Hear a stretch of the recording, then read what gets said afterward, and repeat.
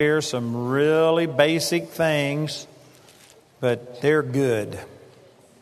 Romans chapter 1, verse 16. The Apostle Paul said, "For I am not ashamed of the gospel of Christ, for it is the power of God unto salvation to everyone that believeth, to the Jew first, and also to the Greek." Paul was not ashamed of the gospel. You know, the word ashamed is talking about an emotional response where you are timid, shy, embarrassed about something. And in Paul's day, the religious system had gotten to where it was so legalistic that they counted the number of steps that they could walk on a Sabbath day without breaking the Sabbath. Some of you may think this is crude, but actually the people that wrote the Dead Sea Scrolls, when they found the Dead Sea Scrolls and read their things, they're a group called the Essenes. And these people were a fanatical group that lived around the Dead Sea. Most people believe that they're the ones that raised John the Baptist when he went out into the wilderness. And these people actually had it in their writings that you could not have a bowel movement on the Sabbath day because that would break the Sabbath. That's how religious they were. And Paul was in that system. He actually used to be a part of that system. And the Apostle Paul grew up in that. And they were very legalistic and condemning towards anybody who did these things. And of course, Jesus clashed with them many times. And he said that you're missing the whole point. That man wasn't created for the Sabbath, but the Sabbath for man. And anyway, they accused him of breaking all of their little rules and regulations. And so this is the religious system of their day. And some people think, well, boy, praise God, we aren't like that. You know, we really are. It's just a different set of rules, and they're sometimes not obvious to us because we've been raised in them and we don't recognize it. This is one of the reasons that we demand that to graduate from our college, a person has to go on a foreign missions trip. Because you would be surprised how taking yourself out of this culture and just immersing yourself in another culture for a week or two and trying to minister to those people, it gives you a perspective on us that you don't have before. And it's a cliche in our Bible school, but people come back saying, man, that was life-changing. And there's many things that change our life, but one of them is just to get out of our system and away from it. We are some of the most religious people on the planet. And I tell you, we have a religious system today that if you go to preaching the gospel, it is not popular. You will be criticized for it. And so there are a lot of people today that are ashamed of the gospel, primarily because they don't know what the real gospel is. I'm going to be talking about that tonight and all of this week. What America has heard is not the gospel. I was talking to some people tonight, and they were talking about that they felt called to minister to people right where they were in California. And I said, hey, you do not have to go overseas to find pagans, to find people that don't. They wouldn't know God if He was to walk up and shake their hand. We have plenty of people that don't know God right here. And in America, people have not heard the gospel. Religion has not preached the gospel. This says that the gospel is the power of God unto salvation. And the reason that we have not been seeing the power of God manifest in people's lives is because they haven't heard the gospel. Religion will not release anybody from bondage. Matter of fact, the root word of religion, if you look it up, the root word that was translated religion, like in James chapter 1, it means to bind. That's what the word religion means. It means to bind. It doesn't set you free. Religious traditions and doctrines of man make the word of God of none effect. And America has not heard the gospel. Most people in America have not heard the gospel. They've heard religion. And people are not turned off to God and to the gospel. They're turned off to religion. I know that those are some big statements, and some people think you have no right to be saying that. But as I talk this week and share with you the gospel, Romans is Paul's masterpiece on the gospel. I tell you, most people, Romans isn't one of their favorite books. You know why? Because they don't understand the gospel. And as they read this, it's just so confusing because it goes against our traditions and the things that we've been taught. But Romans is one of the foundation truths in the Word of God. I tell you, if you don't have a good understanding of the book of Romans, you do not understand the New Covenant. It is that essential. I heard a statement back when I was a very young Christian, and a man said, if you could learn the first 8 chapters of the book of Romans, it would transform your life. And I took that as a challenge. And I studied the book of Romans for at least 15 years before I felt like I really began to even understand it. And I'm still getting understanding. I'm not saying that I've got it all, but I mean the book of Romans is something that is completely contrary to our religious system today. They may take a passage here and there, but they will not teach through the book of Romans because the book of Romans is anti-religion. It is against all of this performance-based Christianity that we have today. And the gospel is explained in the book of Romans in just a masterfully way. So this is where he kind of starts into the whole thing. He came in a religious system that was persecuting him and doing all of these things. And he says, I'm not ashamed of telling people the gospel. So what is the gospel?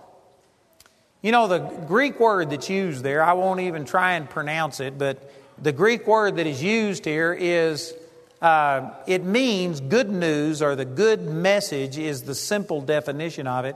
But actually it's more than that, because I've studied this and there are only twice that I was able to find outside of the Bible that this Greek word was used in all of the Greek literature that we have available to us today.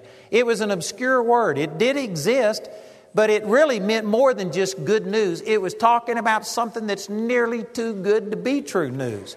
It was a hyperbole. It was talking about something that was so wonderful and so awesome that nobody ever used the word, because there isn't anything in this fallen world that is nearly too good to be true news. So Paul came along and he took this word that did exist but was hardly ever used, and he started using it to describe what Jesus did for us. And today we have the word gospel. People use the word gospel all of the time, and it's become a religious cliche, and many people don't even have a clue what the word gospel means. But it's talking about good news, really news that's nearly too good to be true news. And let me just submit to you that what religion is preaching today is not good news. Telling a person that you're a sinner, you're going to hell, and then you say, that's the gospel. That's not good news.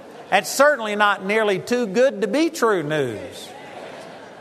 And yet there's people today, there's entire denominations that think it's the gospel to say there's a heaven and there's a hell and you're going to hell. Sin separated you from God. Sin's got to be paid for. God's angry at you. I was in a church one time in Toledo, Ohio, and a guy got up and gave a prophecy. And he says, God's angry. God's upset. He was just blasting them.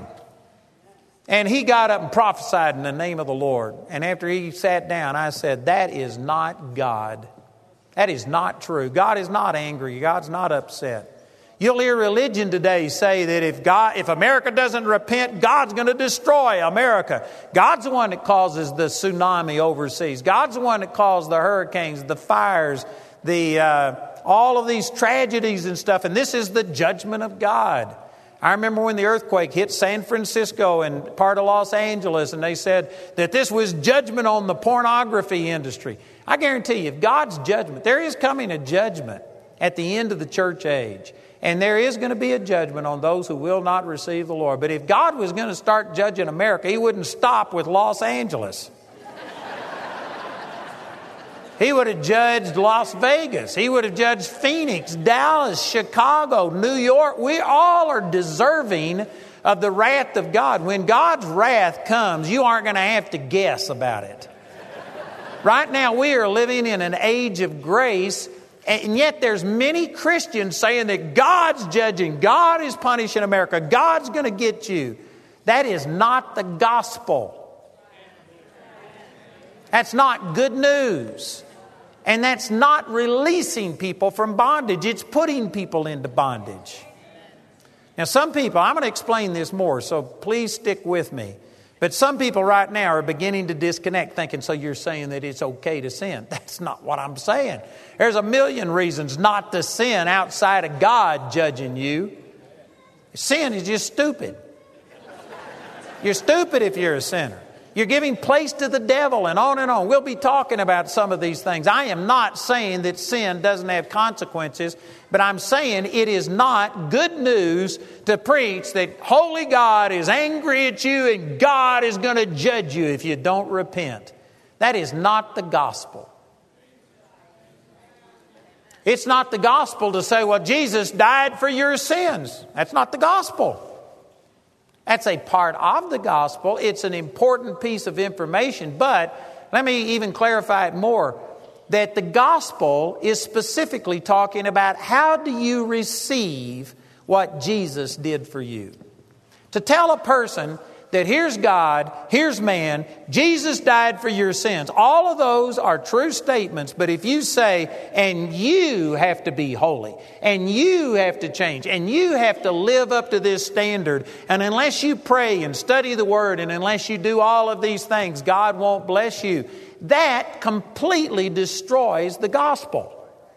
The gospel is specifically talking about how do you access all of the things that Jesus did. And if you put the burden upon us, upon the individual, and say it's on your part, you've got to do these things to make yourself worthy, then that is not good news.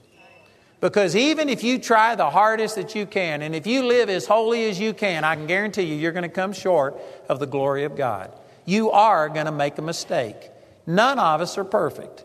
All have sinned and come short of the glory of God. And the moment you make us the one that has to do something to be worthy to receive these things that Jesus did, then you have just cheapened the gospel. You've changed it from good news to bad news. You know, I've used this illustration before, but if I was prosperous enough that I could come to you and just like deposit $1 million in your bank account, and then I tell you that, man, I just put $1 million in your bank account. Would that be good news? Would that be nearly too good to be true news? But what if I said, and all you got to do to get it is just be holy?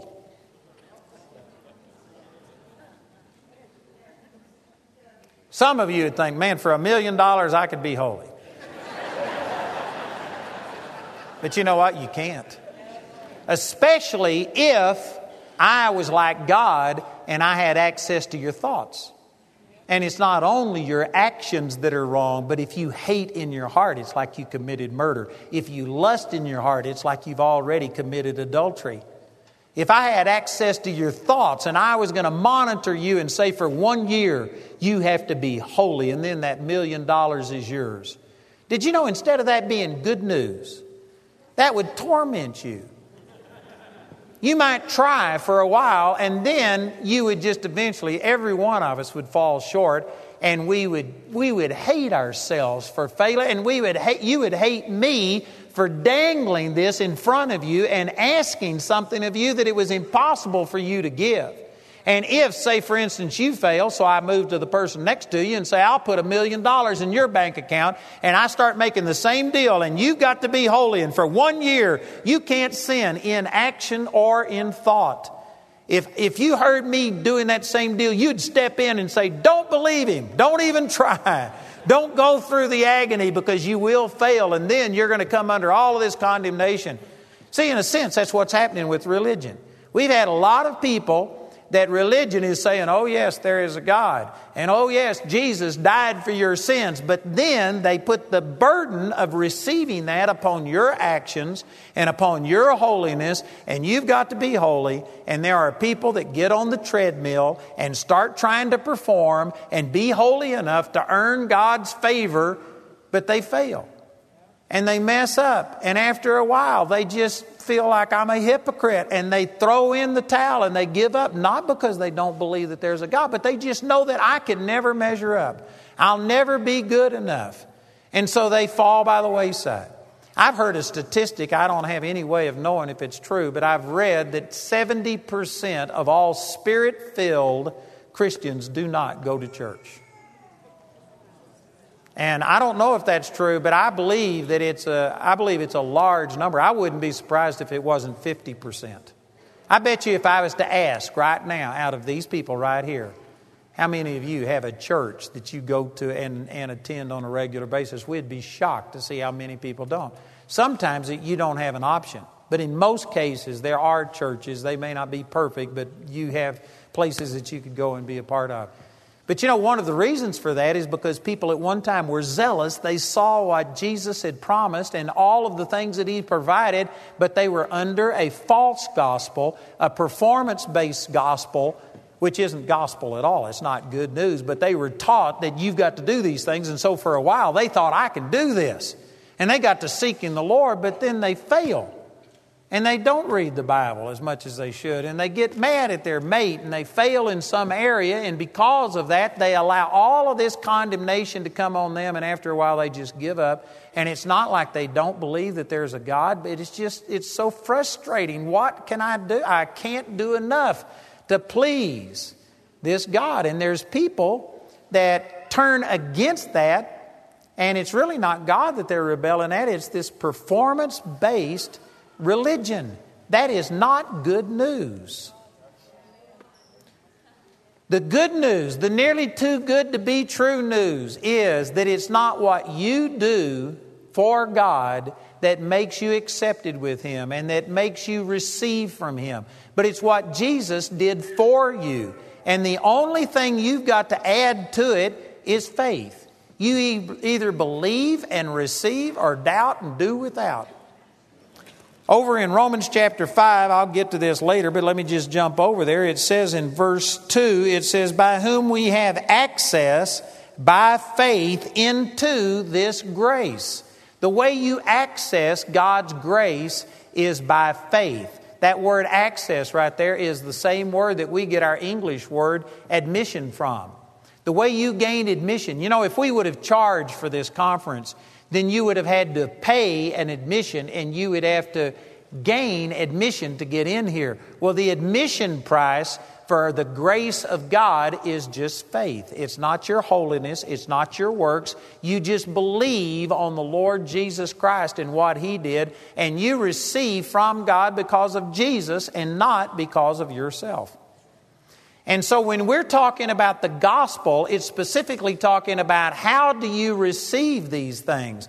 And again, the religious system today will mention many of the things in the gospel. They will say that Jesus died for your sins. There's certain segments that don't believe that in healing, prosperity, deliverance, and things like that today. But even among those who believe in those things, they may say that yes, Jesus heals today, but if you got sin in your life, God won't heal you. If you've got unforgiveness, God won't heal you. God won't move. And they start making it proportional to how holy you live. And that's not the gospel. They may mention that, there's certain segments like God can heal and do this, but then they will tell you that the way you gain access to it is by your actions. Many of you have heard me say these things before, but it just bears repeating. But I would suspect that the vast majority of you that have come to this conference believe in the supernatural power of God, or you wouldn't be here. You'd be satisfied with just your church and you wouldn't be looking for anything else. Most of you are stark, raving, mad fanatics that came to this thing. You believe in the supernatural power of God. When I talk about my son being raised from the dead, you believe that. You believe in those things. And if somebody fell over dead here tonight, and if I said, I've seen people raised from the dead, I believe God can raise somebody from the dead. How many of you believe God can do it? Most of you would be right there with me. That's why you're here, is because you are fanatics. You believe in those kind of things. So you don't doubt that God can do it. But if I was to say, all right, if you believe it, you come down here and you pray for this person. All of a sudden, your faith would turn to dread. Your excitement would turn to fear. What happened? Did you quit believing that God could do it? No, but when you insert yourself into this thing, We live with a sin consciousness. We live with a performance-based thing, thinking, have I fasted enough? Have I prayed enough? Have I done this? Maybe some of you had an argument on the way to the meeting tonight, and you're sitting there with a defiled conscience, and immediately, it's not that you doubt that God can do it. You doubt that God is willing to do it, because we have not believed the gospel. We have believed that it's based on our performance. You know, when I stand and tell people about my son being raised from the dead, and we talk about these miracles that the healing school is seeing and things like this, and you start talking about this, people just think, you don't look holy enough. I've had people before say, God, you can't tell me that God would use you like that, because they think that if you've seen somebody raised from the dead, or if something has happened, that you just must float on air, that you aren't like the average person, because they think that you've got to be holy to have God do something like that. I want you to know God's never had anybody qualified working for Him yet, and you aren't going to be the first one. God doesn't use me because I deserve it. God doesn't use any of these prayer ministers because they got everything together. It's because we've learned to look beyond ourselves and tell people about Jesus and what Jesus has done. We pray in the name of Jesus and not in our own name. That's the whole reason that we say in the name of Jesus. That's become another religious cliche. And people will sit here and say, oh, Father, I've fasted and I've prayed and I'm doing better than I ever have, and I know you're going to use me now in the name of Jesus. You just used the name of Jesus in vain. You took it in vain, because you're sitting there saying, Father, because of who Jesus is, and yet everything you said was based on how holy you've been. That's wrong. God doesn't use any of us. And see, this is how Satan comes against us. Satan cannot successfully discredit God. There's some people that try and ignore God and forget Him and do all these kind of things. But you know, you put a gun to their head and the atheist will cry out to the God they say they don't believe in. The truth is, everybody knows there's a God, and they know that they aren't Him. And they know that God, by definition, can do anything. It's not that they doubt God, but people doubt that God will move in their life because your own conscience condemns you over your actions. And you see somebody on stage and you think, well, you've got your act together. If you knew me as well as I knew me, you wouldn't have any more faith in me than you got in you. I have to pray in the name of Jesus. Some of the greatest miracles I've ever seen happened when I didn't feel a thing and when I had not been doing things right. And actually, you know, when Paul said, when I am weak, then am I strong. You know, there's times that I've stood in front of people before, and man, I've just been praying and seeking God, and I've seen things happen, and I come in, and my confidence is really in me.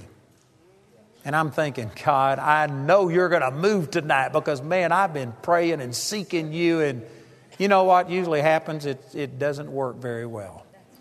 But when I mess up and I come in here saying, God, why would you ever choose to use me? And then He just reminds me that I don't want you to tell them about you. Tell them about me. Pray in the name of Jesus. And when I'm weak in myself is when I see the greatest miracles happen. That's when I see things happen. When I'm standing here thinking, I've really got it together. Father, in the name of Jesus. I'm using the name of Jesus in vain. But when I stand there and say, Father, I don't deserve this. I can't minister to a person that's in a wheelchair. I can't help them.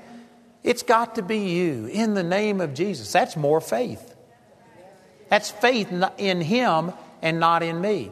So the gospel is specifically talking about how you receive the things of God, not just about the existence of God, what He did for us, but how do I get it? And if people are telling you that unless you're holy, unless you're doing these things, God won't move in your life. If you got sin in your life, God won't use you. That's not the gospel. Look in Acts chapter 20 and verse 24. Paul was talking to a group of pastors. He had called the leaders of the church of Ephesus together, and this was a pastors' conference. And he was talking about all of the persecutions that he had endured. and I'm jumping right into the middle of it, but he said in Acts chapter 20 and in verse 24, "But none of these things move me, neither count I my life dear unto myself, so that I might finish my course with joy and the ministry which I have received of the Lord Jesus to testify the gospel," there's that word, which means the nearly too good to be true news of the grace of Christ. He used the words grace and gospel interchangeably. If you aren't talking about the grace of Christ, if you aren't emphasizing, if you aren't preaching on grace, you aren't preaching the gospel. If people are standing up there and saying, "God's angry at sin, you're a sinner, repent or else, turn or burn," that's not the gospel. That's not grace. Man, if you stay here all week long, I hope that you come back. And if you come back, I'm going to say this so many ways, and I'm going to show you so many things that contradict our religious system today, that you'll realize that people haven't been hearing the gospel, and this is why they don't have power. The gospel, it is the power of God unto salvation. If you're lacking power for healing, for joy, deliverance, prosperity, anything in your life, it's because you aren't focused on what Jesus has done for you. Or you're focused on what He's done, but thinking, I've got to be worthy before He'll release it in my life. You aren't focused on the grace of God. The gospel and grace are interchangeable. Also over in Galatians chapter 1, look at this verse. And again, the same thing happens. This is the same writer, Paul, that wrote the book of Romans. And he said in Galatians chapter 1, in verse 6, he says, "I marvel that you are so soon removed from Him that called you into the grace of Christ unto another gospel." So he's talking about that the grace of God is the gospel of God. And he says you've left the grace of God, the true gospel, for another gospel. And the next verse says, which is not another. In other words, what people are calling gospel today, there was people in Paul's day that perverted it. In the context, he was writing to the Galatians, and he's the one that brought the gospel to the Galatians. These people were Gentiles, and they believed on the Lord Jesus, and they got saved without becoming a Jew.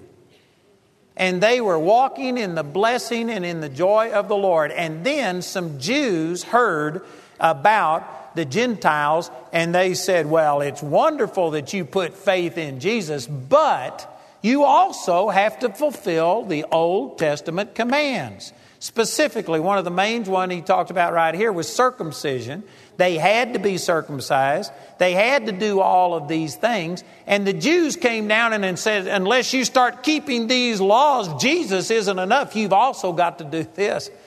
And Paul, the book of Galatians, is making the exact same points that the book of Romans is making, but Romans does it in kind of a scholarly way where it just lays out all of these truths in a real scholarly way, answers every single objection a person could ever have, and it's just kind of nice. Galatians is brutal. I mean, it's brutal. Over in the 3rd chapter of Galatians, "You foolish Galatians." One of the translations I read said, "You stupid idiots." And that's basically the point that he's making. He said, "Who beguiled you?" Talking about you've been bewitched. Somebody, it's a demonic spell cast over you. And he gets so strong in the 5th chapter, he says, if you are trusting in your own works, Christ profits you nothing. And these were two people who had made Jesus their Lord. And yet Jesus can become of no effect unto you. It can get to where it profits you nothing. You know how you do that?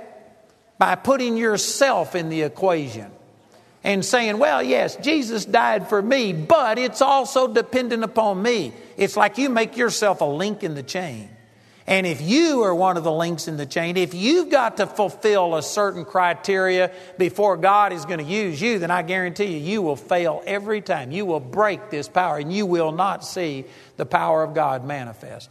If you could get beyond yourself and recognize it's not about what I do, it's not my holiness, it's not me, it's what Jesus did for me. It's grace. If you could do that, and if you could totally, like it says over in Hebrews chapter 10, verse 2, that you should have no more conscience of sin, No more sin consciousness. Get to where you don't even think about sin. Some of you right now, you just went tilt. If you were one of these pinball machines, you just broke right there. I mean, you just tilted and like, most people don't even think it's a godly thing to not live with a sin consciousness. Christians have been taught that this is a godly thing, is to go around talking about how unworthy you are. Every time they pray, they enter in and, oh God, we're so unworthy. We come before you so humbly. We don't deserve anything. You know what? We've been taught that that is a godly attitude. You do have to come to the end of yourself. You do have to reach a place to where you realize you can't save yourself, and you come before the Lord like the publican said, Lord, have mercy on me, a sinner. And you do have to come to that place. But then once you receive salvation, you need to go beyond that place and step into who you become in Christ and recognize that I in myself am nothing, but in Christ and through Christ I can do all things. And you have to get rid of this unworthy attitude and quit focusing on your unworthiness. Instead, focus on the grace of God who provided all of these things for you. You know, here's another definition that'll really help you. Mercy is not getting from God what you deserve. All of us have sinned and come short of the glory of God. Romans 3:23. Romans 6:23 says, the wages of sin is death. And so all of us deserve death. And death doesn't only mean physical death. That's the culmination of it. Or I guess that's not even the culmination. That's from the physical point of view. That might be the ultimate. But even after you physically die, then death is eternal separation from God. Every one of us deserve that. And sickness is a form of death. Depression is a form of death. Poverty is a form of death. Anything that came as a result of sin, anything that's a wage of sin is death, is Romans 6:23. So depression, discouragement, marital problems, all of the things we deal with are results. They're death that came because of sin. Ultimately, it leads to physical death and then eventually to eternal death and separation from God. And every one of us deserve that. But it's mercy that we don't get what we deserve. But grace differs from mercy, because mercy is not getting what you do deserve. Grace is getting all of the goodness of God that you don't deserve. And you know what? There are some Christians that have come to the place that they understand that God is merciful to them. And they believe that just because God is good, they may not go to hell. And they aren't fearful that they're going to be punished and go to hell. But they have never entered into the grace of God to where they believe that they've gotten all of these awesome things from God because they don't feel worthy. They may feel like they have mercy from God, but they don't understand grace. They don't understand that God has given them everything that He is and everything that He has just because He's good, not because you are. It's all available to you. That's the grace of God.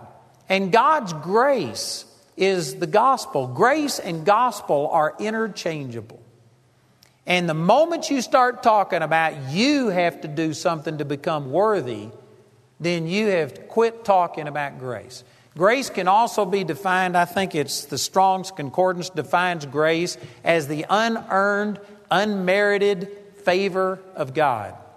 If it's unearned, if it's unmerited, then that means that you don't have anything to do with grace.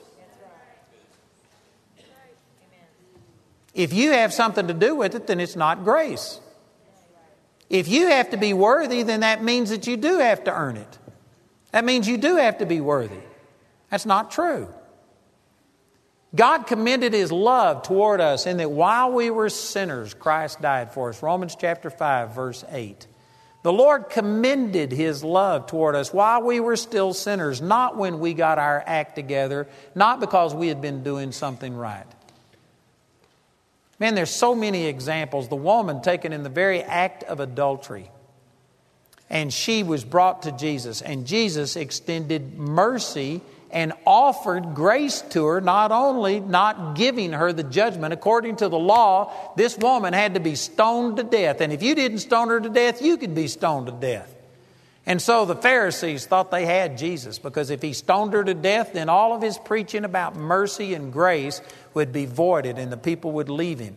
But if he extended mercy towards her, then they could kill him, because he broke the law by not stoning her to death.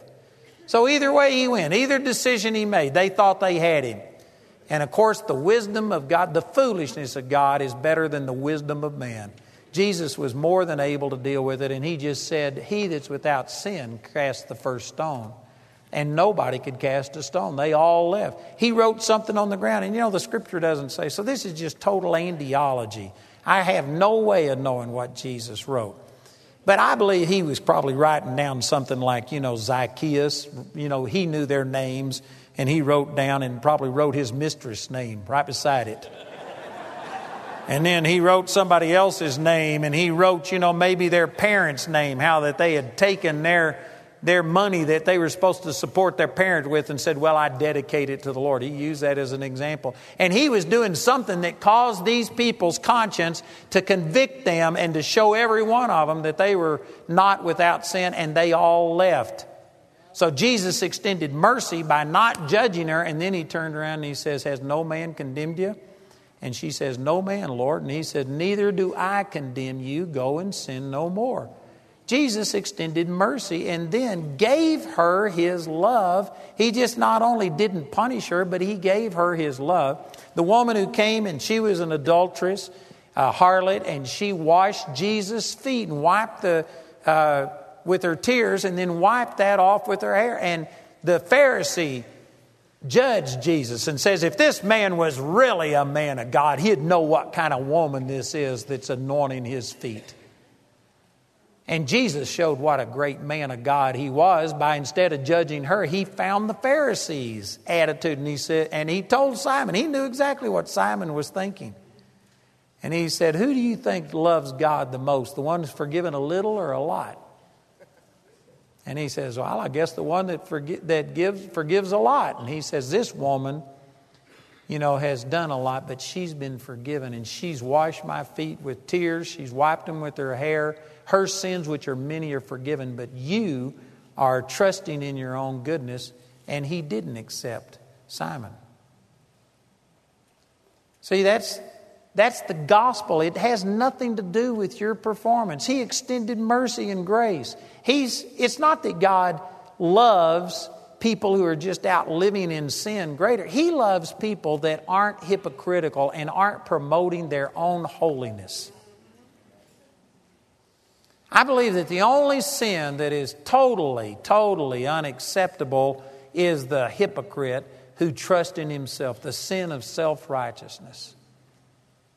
And sad to say, this is what our religious system has been building today, is self-righteous people thinking that you've got to be holy. And they don't preach holiness the way the Bible does, because the Bible says in James chapter 2, verse 10, that if you keep the whole law and yet offend in one point, you become guilty of everything.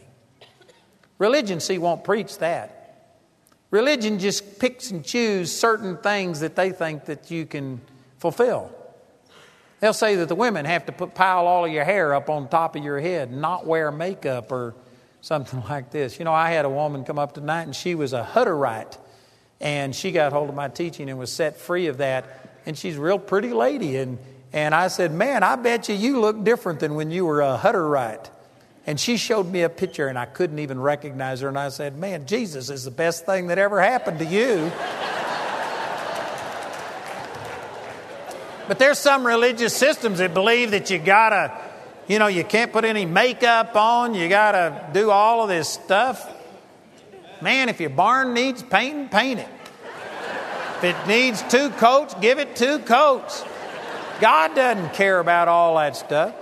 Somebody's saying, well, what about the scripture that says it's not supposed to be the plaiting of the hair and the wearing of gold and the putting on of apparel over there in I guess that's 2 Peter, 1 Peter, 2 Peter chapter 3. What about that scripture? Well, if you're going to take that verse, what about the last part that says, or the putting on of apparel? Is this forbidding you to wear clothes? No, it's just saying don't focus on the outward stuff. Don't make it the way you fix your hair. Don't make it all of these things. That shouldn't be the focus.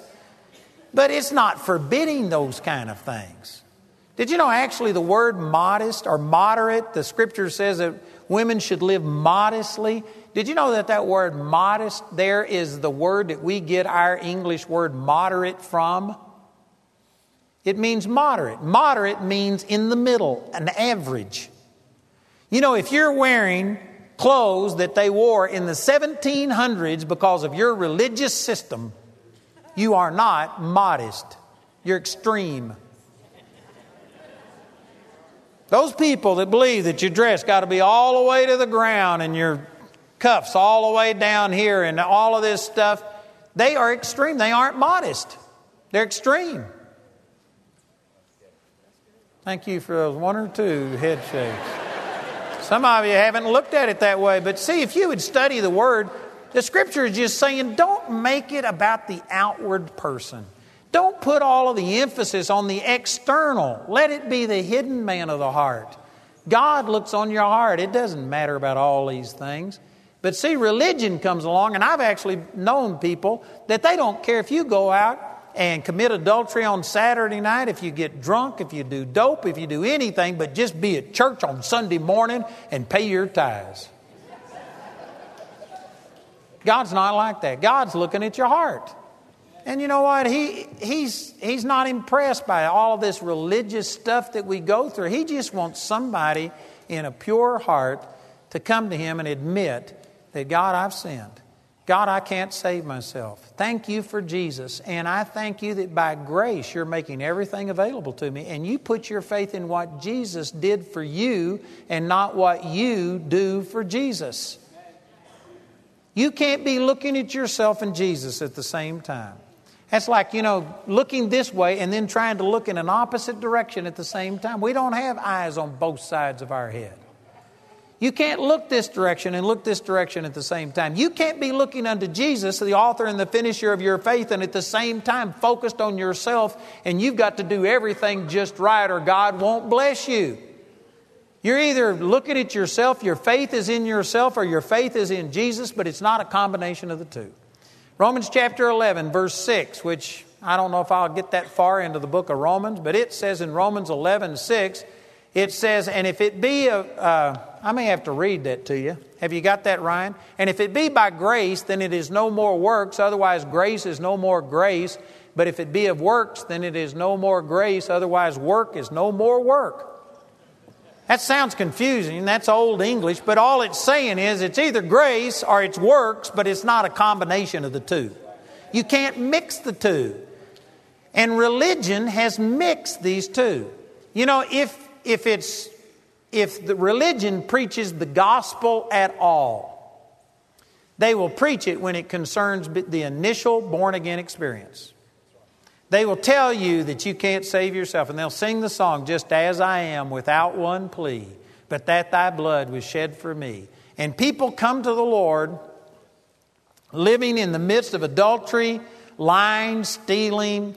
They've just been living a terrible life, and they hear the gospel that God loves you, and they come and confess Jesus as their Lord, and they get born again. But then they go to church. Now, I'm not against church. I'm for church.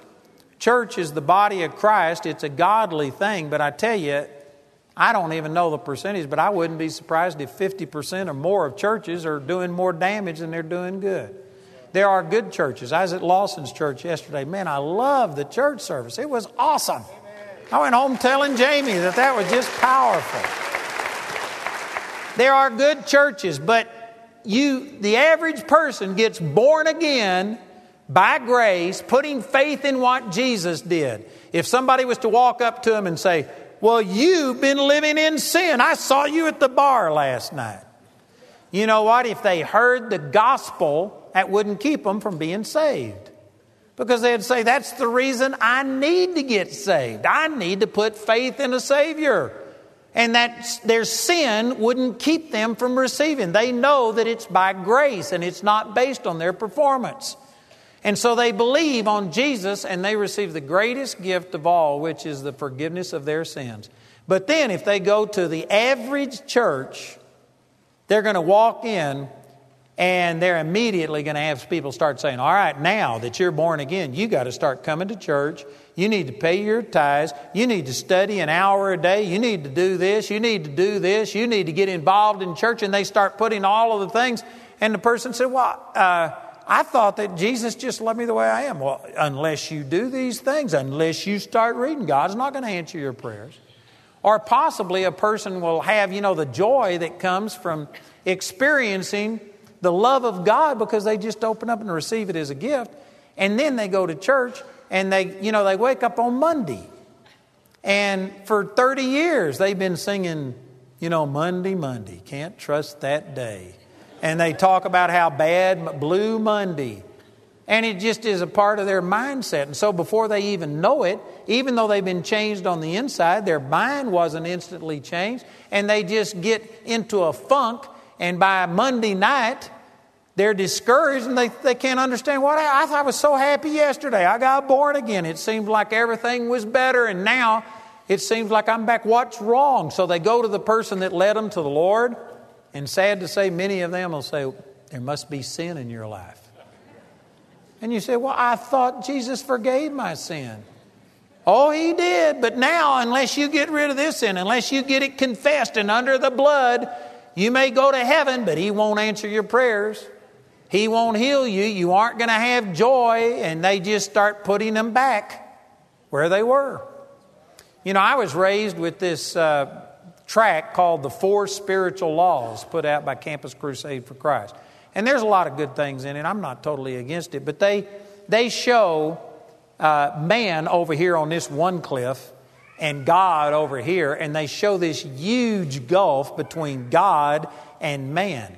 And they show man's attempts to try and bridge that gulf with their own good works and stuff like this. And they show every single attempt falling short.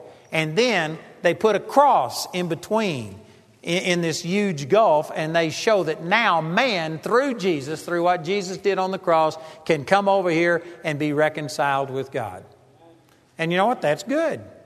And so they show people that, and so people pray the prayer. But what I'm saying is they use grace to receive salvation. But then if they get discouraged or if they pray for something, don't see it come to pass, and they go back and ask the same people that use that, they'll say, well, there's sin in your life. You know what that does? That just erases the cross and puts you back over here. And here's God. And you mean I'm separated again because of I thought Jesus forgave my sin. Well, He did up until the time you confessed it, but you've sinned since then. And they say, well, what did I do? And most of the time, they don't even have an answer. Well, we all sin. You just sin every day. I had a friend that one time, he got up at the 8 o'clock service. And he was preaching along these lines. And he said, how many of you have sinned today? And there was 1,000 people at church. And every hand in the place went up. And his wife was sitting on the front row and her hand went up. And he said, what did you do? I want to know what you did in between the time we got up and I came to church. What did you do? What did you sin? And she said, well, I don't know what I did, but I just know that I'm always sinning. I'm always coming short. How many people are laughing at that? You know what? This is how most of us live. You just live with a sin consciousness. And you know that you just sin all of the time. I'm telling you, you don't sin every day. You don't sin every minute. You don't have to live that way. See, when you do that, it's just like erasing the cross. You put you back over here, and now you got to be born again. And if you're one of these that doesn't believe that you lose your salvation every time you sin, well, then what do you have to do? Well, you got to grovel in the dirt, and you got to pay for your own sins and start doing penance for all the stuff that you've done. I had a man in Dallas, Texas come to me, and I was preaching this same message. And he came and pulled up his trouser legs, showed me his knees, and he rolled his sleeves up and showed me his arms. And he had scars, just terrible scars all over his knees and his elbows, forearms. And I said, what's that from? And he was in Mexico, And as penance during Lent season, you know, there are people that actually get crucified. Sometimes they'll come down before they die. There are some people that will stay up there and physically die for their own sins, thinking that this will appease God. And this man's penance was that he crawled 3 miles over broken pieces of glass and pottery to do penance for his sin. And there's many people here in the States that do a similar type of thing. During Lent, you have to give up something. You have to pay something to atone for your sin. That is a slap in the face of Jesus. For you to have to pay for your sin cheapens what Jesus did. It's saying that Jesus didn't pay enough. He only paid a down payment. You've got to make the monthly payment. That's no good. That's no good. Jesus paid it all, or He didn't pay anything at all.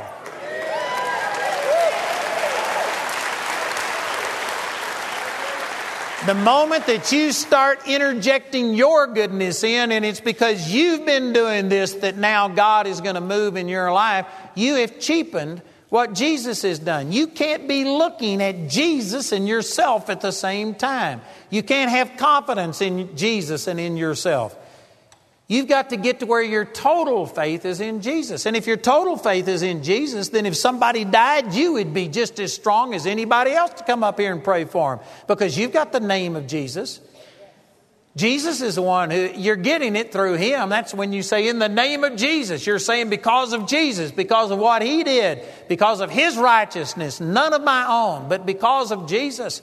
If your faith was truly in Jesus, if you were operating in the gospel and focused on the grace of God, you can see the dead race because it has nothing to do with you. Only thing you contribute is faith. And of course, faith is based on knowledge. If you never get into the Word, if you don't renew your mind, you aren't going to have the faith to be able to do this. But you have, all you got to do is just believe on Jesus. It's not based on your goodness and your worthiness. Man, that's awesome. That's awesome. The gospel is the power of God unto salvation. And salvation is more than just the forgiveness of sins. Salvation is talking about healing, deliverance, prosperity, joy, peace. Anything that Jesus purchased for us is a part of salvation. Forgiveness of sins is a part of that, but it's not all. Jesus died for your body. He died for your finances.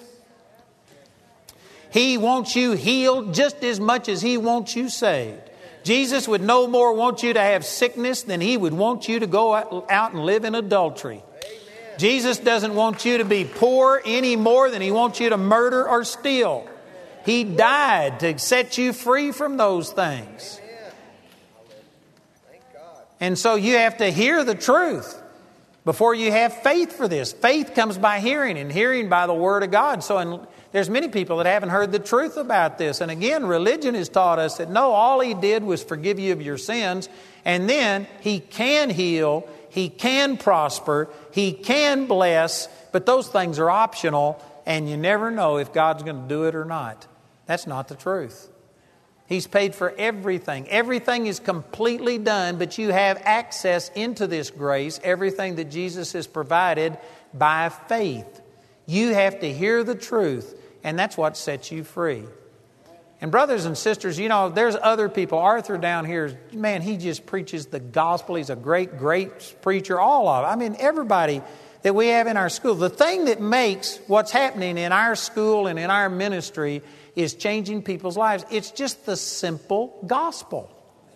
Telling people about what Jesus did for them and how you access it by faith instead of by performance. And it's setting people free.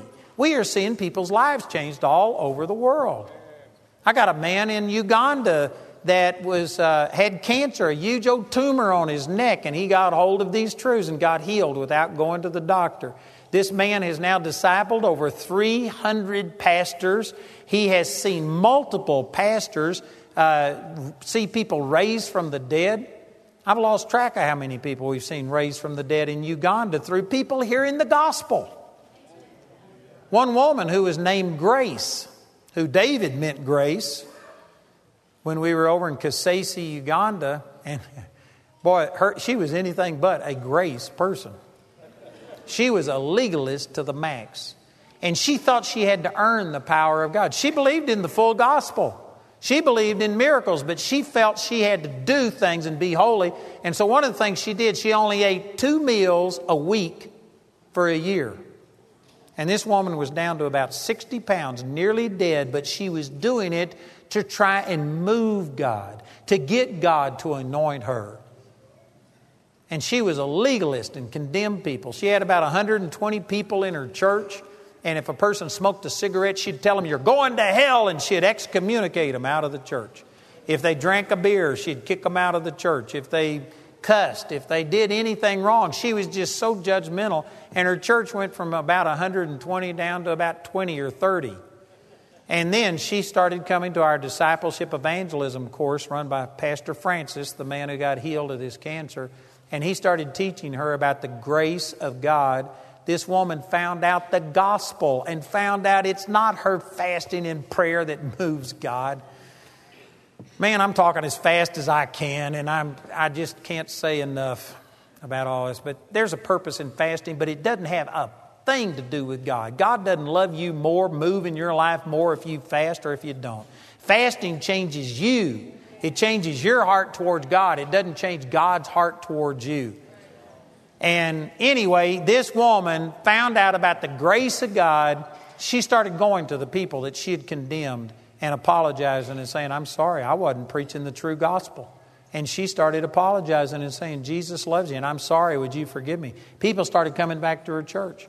And her church grew back up to 120 or something what it was. And then one of the people in the church died, and in Uganda, they do wakes over there where they'll put the body in the house for a week or two. And they have parties and friends come over and they just talk about the person and things like this. And this goes on for a week or two. So anyway, this person died and the church was over at somebody's house and they were having this deal. And so Grace just kind of slipped out and went into the room where the corpse was. And 20 minutes later, the corpse got up and walked in to where all of the people were. He'd been dead for 2 days. And Grace talked to me and told me that this gospel of grace had changed her life. And her church, the last I heard, and this is a couple of years ago, was running over 1,000. I think it's around 1,600 people. You know why people are coming and things are happening? Because it's the gospel. The gospel is the power of God. People are sick and tired of religion, but they aren't sick and tired of hearing of the goodness of God and the grace of God. They haven't heard the gospel. When you hear the gospel, I guarantee you it's nearly too good to be true news, and it'll make you excited. It'll turn you into an instant fanatic. Hearing about the grace of God. The grace of God is the power of God unto salvation.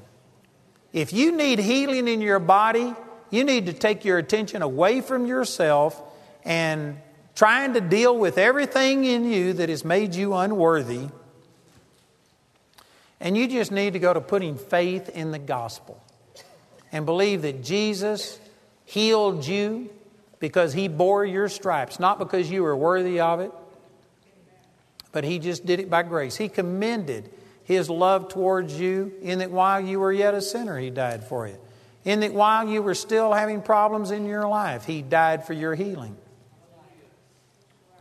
If you could take your attention off of yourself and quit letting your own sin consciousness hold you back, I guarantee you every one of you could see the dead raised. This is not just for the super dupers, as Wendell likes to say. It's not just for the full-time professional Christians. Jesus said in John 14:12, "These signs shall follow them that believe. In my name they shall..." Well, that's a great verse. That's Mark 16. That's a great one. About these signs will follow them that believe. They will speak with new tongues. They'll take up serpents. They'll drink any deadly thing. It shall not harm them. They'll lay hands on the sick and they shall recover.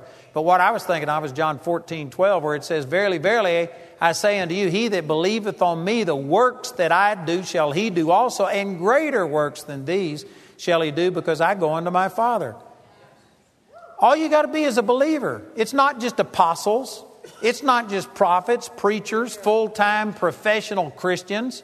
If you are a believer in the Lord Jesus, you have everything that Jesus is, all that He has living on the inside of you, and you have the access to it by grace, not by performance, not by giftings. Now, there are special gifts, that's a different thing, but every believer can go lay hands on the sick and see them recover. Every one of you can see the blind eyes open, deaf ears open, the dead raised. Some of you don't believe that.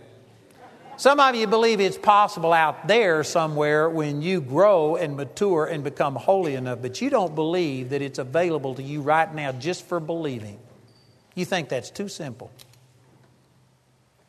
But that's exactly the way it is. If you could get your attention off of yourself and look beyond yourself and focus on Jesus, you can receive anything you need because of Jesus and not because of you. That's nearly too good to be true news, but that's the gospel. Jesus has paid for it all, and He's making it available to you totally free. Free on your part. Jesus paid a tremendous price, but on your part, all you got to do is just believe and receive. Man, that's awesome. And again, there may be some people in here tonight who are saying, well, man, I think that most people understand that.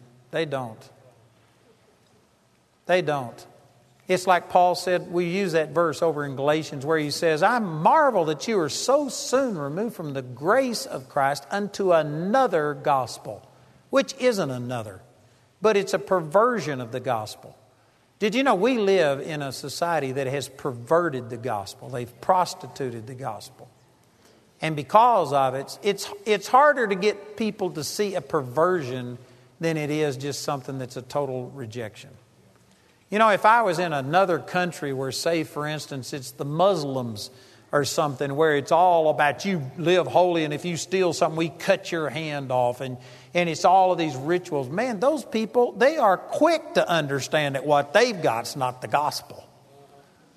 But religious people in America think that they've got the gospel. I tell you, it's not the gospel. It's more deceptive. It's more subtle. But it is not the gospel. We have not been preaching the gospel. The gospel sets people free. It's the power of God. It'll heal your body. It'll prosper you. It'll cause you to have joy and peace. And I tell you, we need a gospel revolution. We need something to change people's hearts because most people aren't hearing the gospel. But man, I'm going to be talking about this all week long, just trying to expound on what the gospel is. And it's, the Scripture talks about the manifold grace of God. The word manifold, like on a car, you have a manifold, means that there's many different outlets of the exhaust. Each one of those 8 cylinders, you have a manifold. It means that it's many faceted. There's many facets to the grace of God. There's a lot about the grace of God, and most of us just don't clearly understand the grace of God. And so this week I am going to be talking about the grace of God and looking at it from so many different angles that I believe it's going to help us to see areas where we've been deceived and we've been operating under a performance-based relationship with God. And once you get into the grace of God, it just causes joy into your life. A person who's depressed, I'm going to say some things that I'll explain later, but a person who's depressed, I guarantee you, is not focused on Jesus and what Jesus has done for them. They're focused on themselves. They're focused on their circumstances. They're looking worst case, but they aren't thinking godly. They aren't thinking spiritually. To be spiritually minded is life and peace. The Lord will keep him in perfect peace, whose mind is stayed upon Him because he trusts in Him. I guarantee you, depression, discouragement, fear is an indication that you aren't in the gospel. If you were focused on Jesus and what He's done for you instead of what you have to do for Him, you wouldn't have worry and care about stuff because Jesus is never going to miss it. He'll always come through. It'll always work, and you can have security and peace. And even though the whole world is falling apart, Jesus is still on the throne, and He's not worried about how He's going to pull this off. If you're worried about the future and all these things, it's because you're looking at yourself and your own resources instead of looking at things through the eyes of God. I tell you, Jesus is the antidote for whatever hurts you. But you just need to start accessing Jesus and everything that He has by grace and not by your own performance. You know, if there's anyone here tonight who doesn't know Jesus personally, I have preached the gospel to you. That Jesus died for your sins, but it's not only He died for your sins, He's offering forgiveness and right standing with God, not based on you making a deal with Him and say, God, if you'll save my life, I promise you I'll never do this and never do that. No, He's just offering it to you by grace.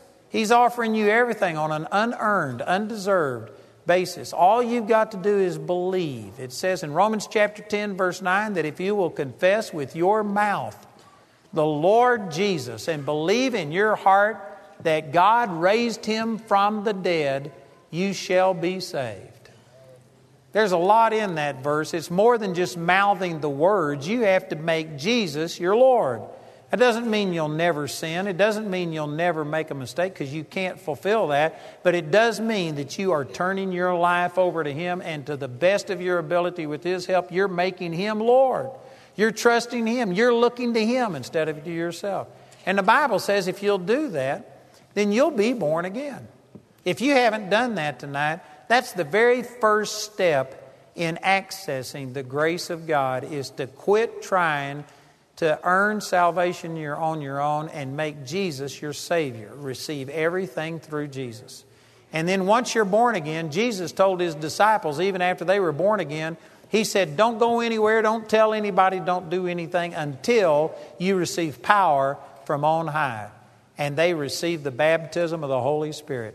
And when they received the baptism of the Holy Spirit, these timid, weak people became powerful. Within just a matter of days, the people that had crucified Jesus took knowledge of the disciples and says, man, they've been with Jesus. The Holy Spirit will give you power. And the Holy Spirit brings many things, but one of them is speaking in tongues. That's not the only gift, but in the Bible, when people received the baptism of the Holy Spirit, they spoke in tongues. And not just known tongues like on the day of Pentecost, but they spoke in the tongues of men and of angels. 1 Corinthians 13:1. And there is a language that when you pray it, your spirit prays, and it bypasses your brain, and it builds you up. It allows the Holy Spirit to just flow through you. It's like finding a switch and flipping it, and it just turns on the power of God. Speaking in tongues is a powerful, powerful thing. And so salvation and the baptism of the Holy Spirit, which includes speaking in tongues, is something that every person in this room needs. If you are going to manifest this power of God, you need these two things. And I tell you, the baptism of the Holy Spirit is much more than just speaking in tongues. One of the things the Holy Spirit will do, He will teach you all things. He will lead you into all truth, and He will bring all things to your remembrance, whatsoever I've spoken to you, John 14:26. So the Holy Spirit is just essential for you to understand the gospel, for you to get this. It's counterintuitive. It goes against your natural thinking. You need the working, the ministry of the Holy Spirit to help you to understand and receive things from God. So if you don't have one or both of those tonight, the very first thing we need to do is pray for you, because I tell you, you aren't going to go anywhere until you receive Jesus as your Savior, and then after you're saved, you need to receive the baptism of the Holy Spirit. They aren't the same thing. I was taught that salvation and receiving the Holy Spirit all happens at once. And there is a ministry and a presence of the Holy Spirit when you get born again. But there is a difference when you receive power from on high. In the Bible, it's different. I can show you examples. I'm not going to teach on that right now. But there are separate experiences from receiving salvation and receiving the baptism of the Holy Spirit. Somebody's probably sitting there thinking, so do I have to speak in tongues? I believe I can receive the baptism without speaking in tongues. You know, I do too. Right now, I'm not speaking in tongues, and I've got the baptism of the Holy Spirit. Holy Spirit doesn't force me to speak in tongues. I can speak in tongues right now if I want to. But I'm not going to do it because the Scripture says I need to speak in a language that can be understood when I'm in front of people. So I can speak in tongues. I can control it.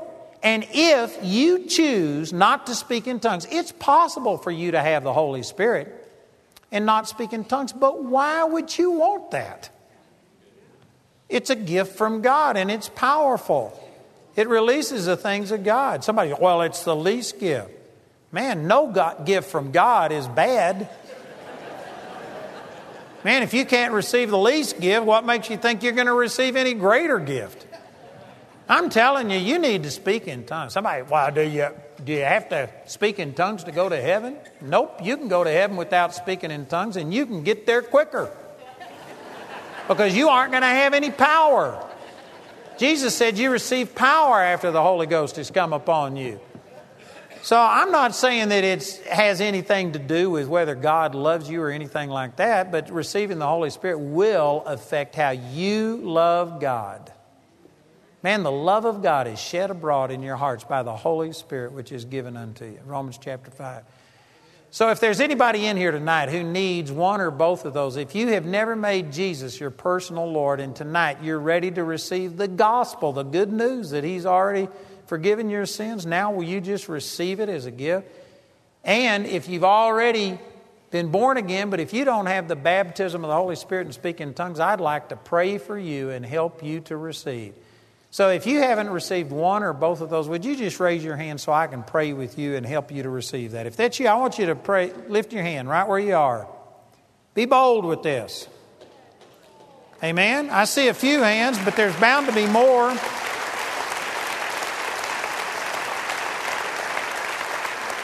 Some of you are probably thinking, what are you going to do?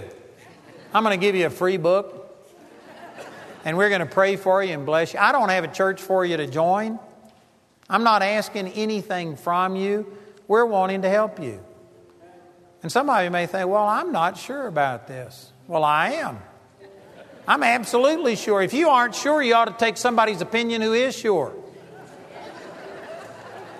There's probably some of you that see me on television, and because I don't act like a typical Pentecostal and scream and yell and have a towel up here to wipe the sweat away and say, glory to God, you didn't realize I was baptized in the Holy Spirit and speak in tongues, but I am.